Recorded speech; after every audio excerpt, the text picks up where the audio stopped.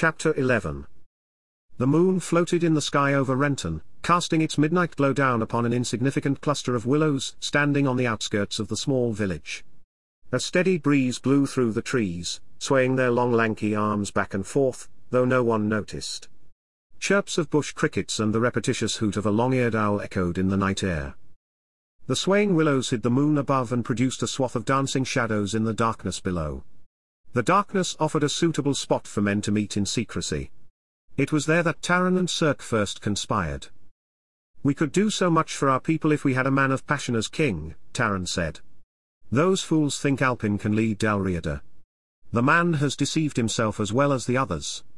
He's not able to lead our men to victory over the Vikings. He doesn't have the heart for it. He's been a weakened man ever since he lost his son." "Why can't the men see that?" Cirque replied. "He's afraid to fight, even against the Britons. Why do they think he'll have the heart to fight the Vikings? They are far worse than the Britons. He's a coward. His call for freedom will fall on deaf ears when the men realize he lacks the courage to be king. We can't let this happen to our people. We need a man with the heart to call himself king," Taran said, sowing his seeds. "We need the others to see this." "Angus, the Pict, is willing to help," Cirque said. "He came to Renton several days back, but Alpin refused to listen. His stubbornness will get us all killed." "Yes, if Angus were to return to Renton to seek a truce, then the Scots and Picts could align. Together we could stop the Vikings," Taran said, manipulating his words with care. "Once we defeat the Vikings, we could turn south, and our armies could bring an end to the Britons." "Yes, we could do it.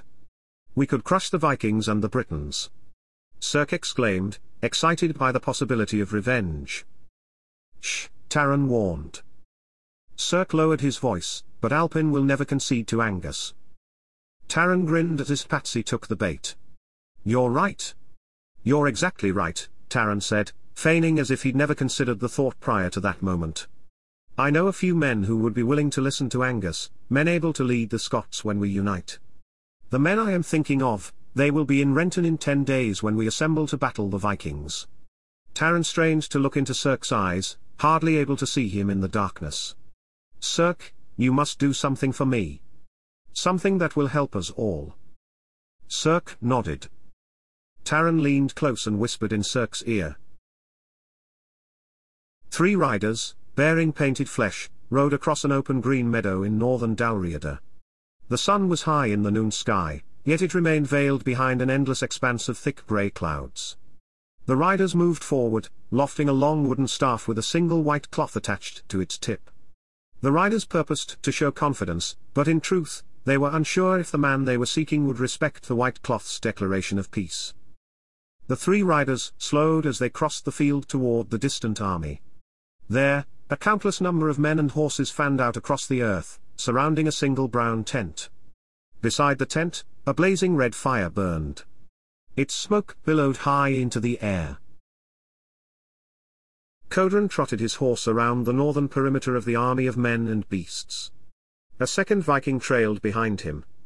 Codron had nearly finished his patrol when he spotted the 3 riders crossing the field. Codron shouted to his cohort, and the 2 turned their horses and headed to the center of the camp.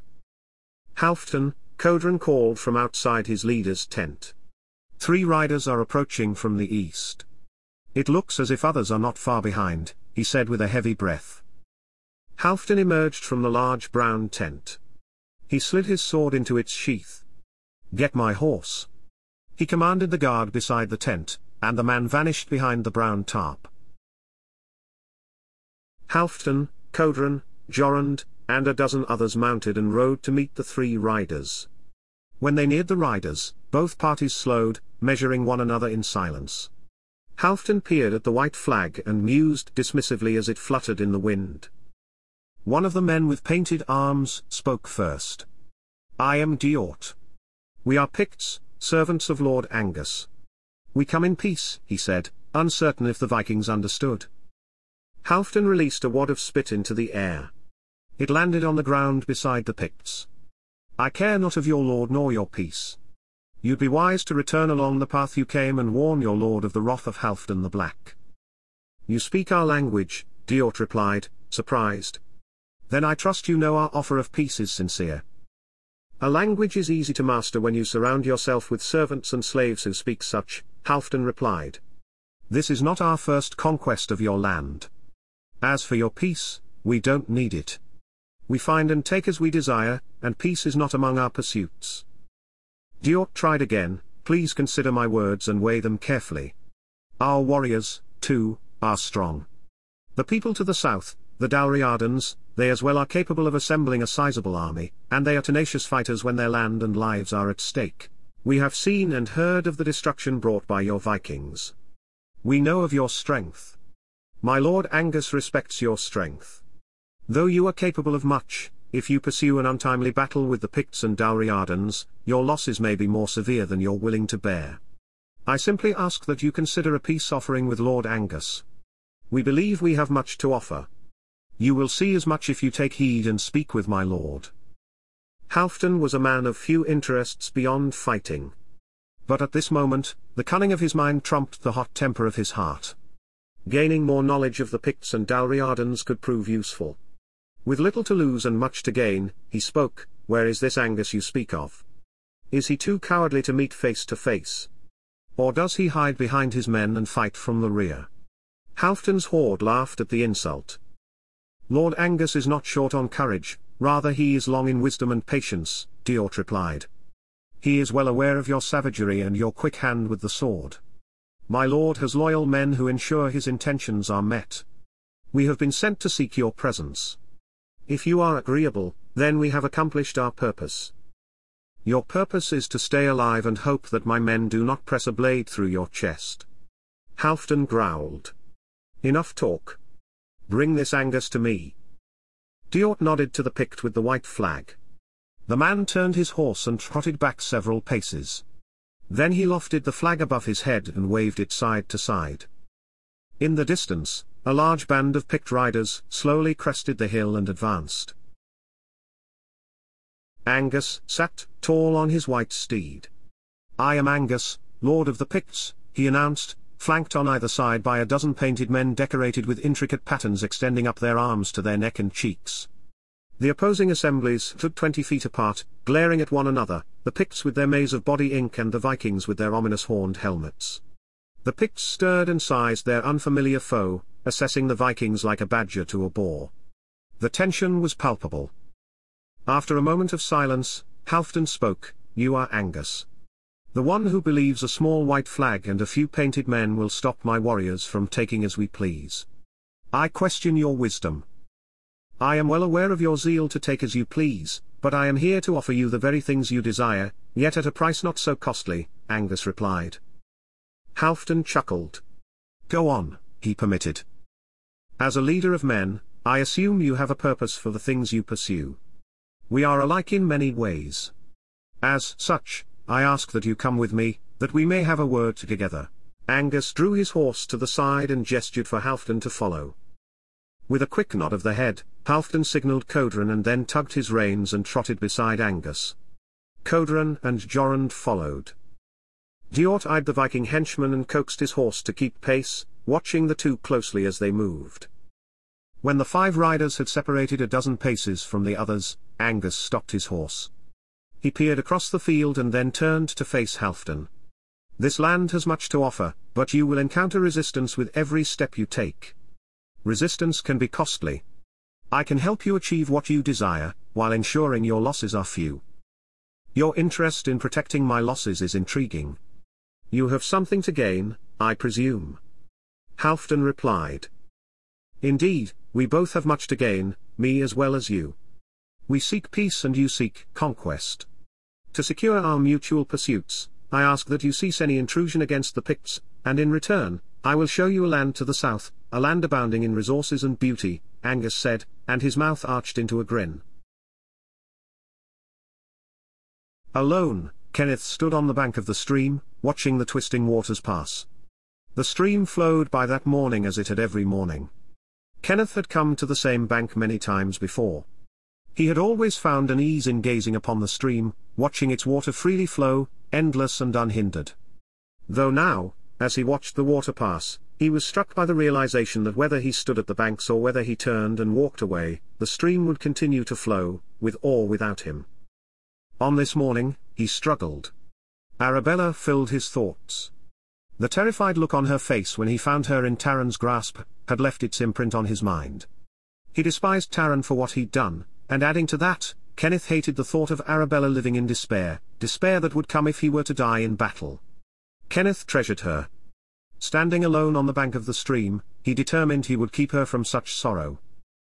Kenneth lifted his hand and touched his bruised eye, as if to verify the encounter had happened the previous night. He winced. The pain assured him it had. He bent and picked up a stone from the bank. The cold wet form sat lifeless in his hand. He tossed it in the air and caught it as gravity brought it back to him. Then he gazed at the stone for a long moment before hurling it into the stream.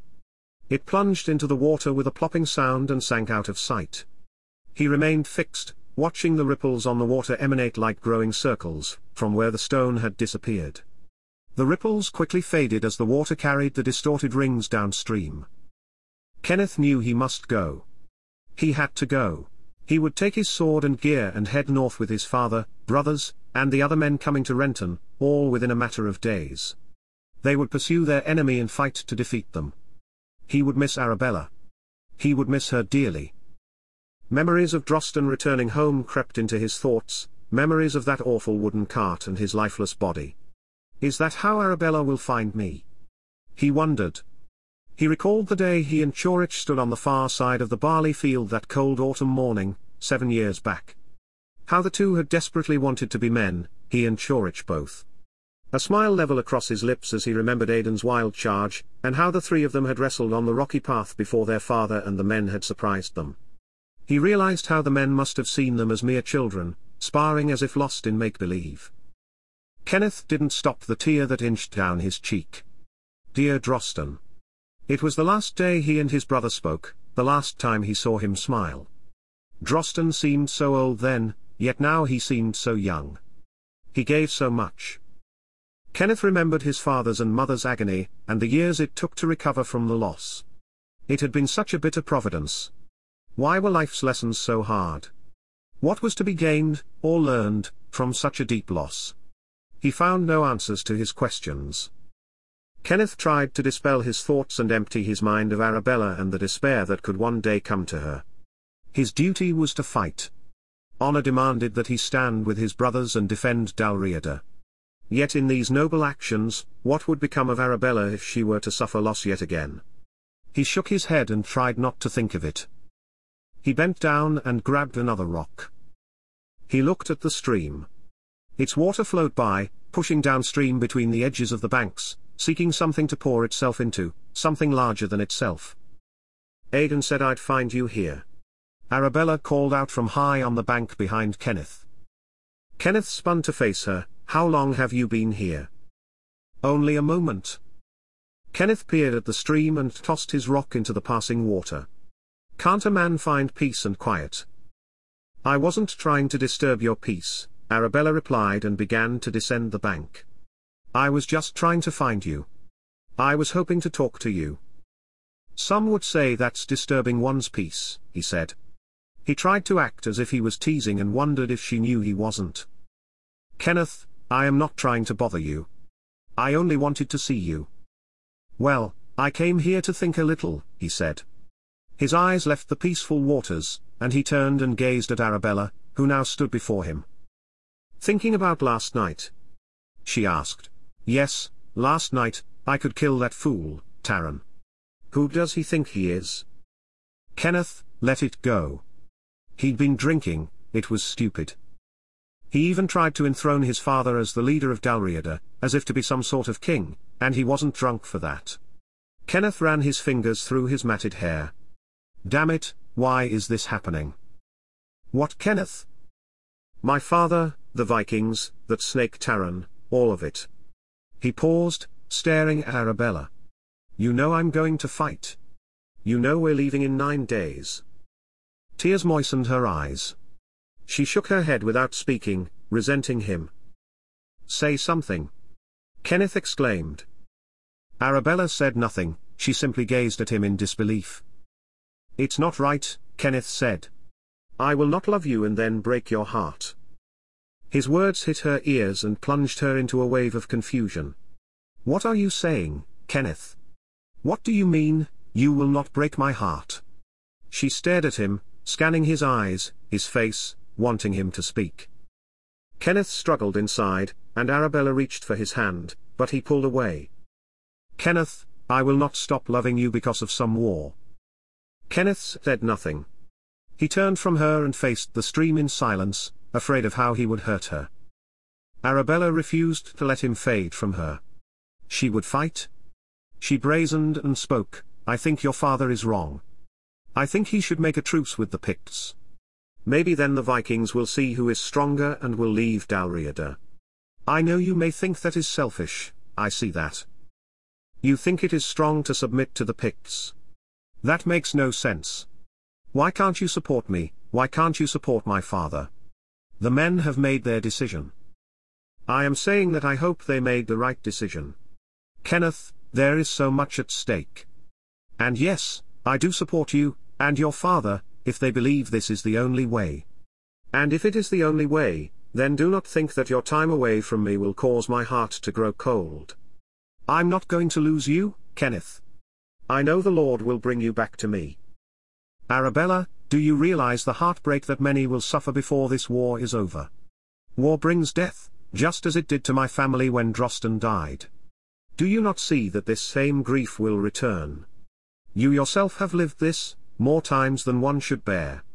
I will not bring this agony upon you again. I don't understand you, Kenneth. What are you saying? Arabella wiped her eyes before her tears could spill. Kenneth shook his head and then stepped away and walked to the edge of the stream.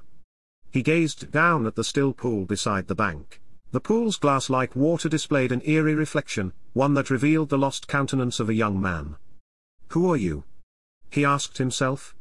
He hovered over the pool in silence as Arabella stood in watch behind him. The two remained wordless as the stream's water passed. Neither ready to speak. Neither ready to listen. All they could offer the other was silence, while the sound of the trickling creek crept into their ears, entrancing them both. Kenneth? Arabella said with a quiet, questioning voice. Kenneth turned and gazed at her. His face held no expression. You should go, he said. You should go back to Cashel. Kenneth, why are you talking like this? Arabella. Your father will be gathering his men in Cashel. Go to him. He will need your help to prepare things. Kenneth's words were terse and hollow. I must go now. My father will need me here in Renton.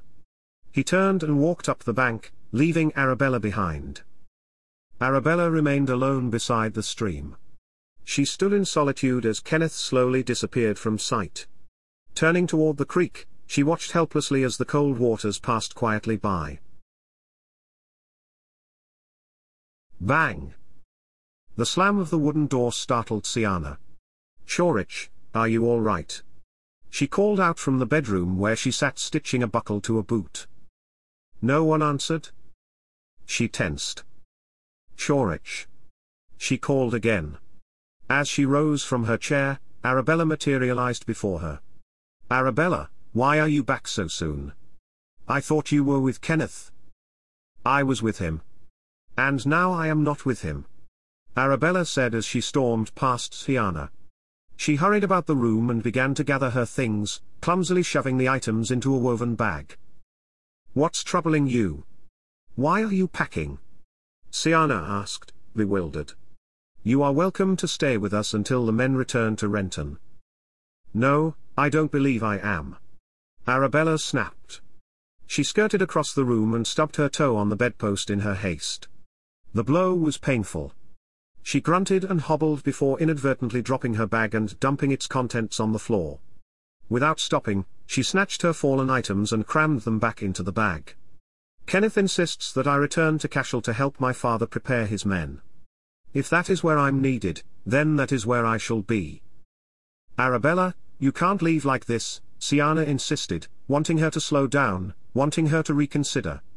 You must have misunderstood him. Arabella, you're just upset. Arabella ignored her, only pausing to scan the room for the last of her items. Then she pushed back her hair and grabbed an overlooked blouse and shoved it into the bag. "Are you afraid he won't come back?" Siana asked. "Is that it?" Arabella stopped. Her lips pursed and she met eyes with Siana. "Maybe it would be better if he didn't come back." She shouted and ran past Siana towards the door. Siana reached for her, but she was too quick. Opening the front door, Arabella glanced back at Siana. She didn't say a word, she only shook her head and rushed away, slamming the door behind her. The house went silent. Siana drew a deep breath and stared down at the floor. She walked to the door and stepped outside to find Arabella. Not far away, Arabella sat alone beside an old elm tree, crying. Siana went to her. "Tell me what happened," Siana said quietly. She sat down and placed her arm around Arabella. Arabella didn't fight her tears, she fought her sadness, and a past that frightened her. She wanted to be with Kenneth. Why did he leave me? Why did he let go? She hated herself for letting him walk away. She hated herself for getting too close. She hated to admit that she loved him as much as she did. The two remained together under the branches of the old tree, staring off into the distance. For a long time Arabella sat without saying a word. Her heart was broken, and silence was her only comfort.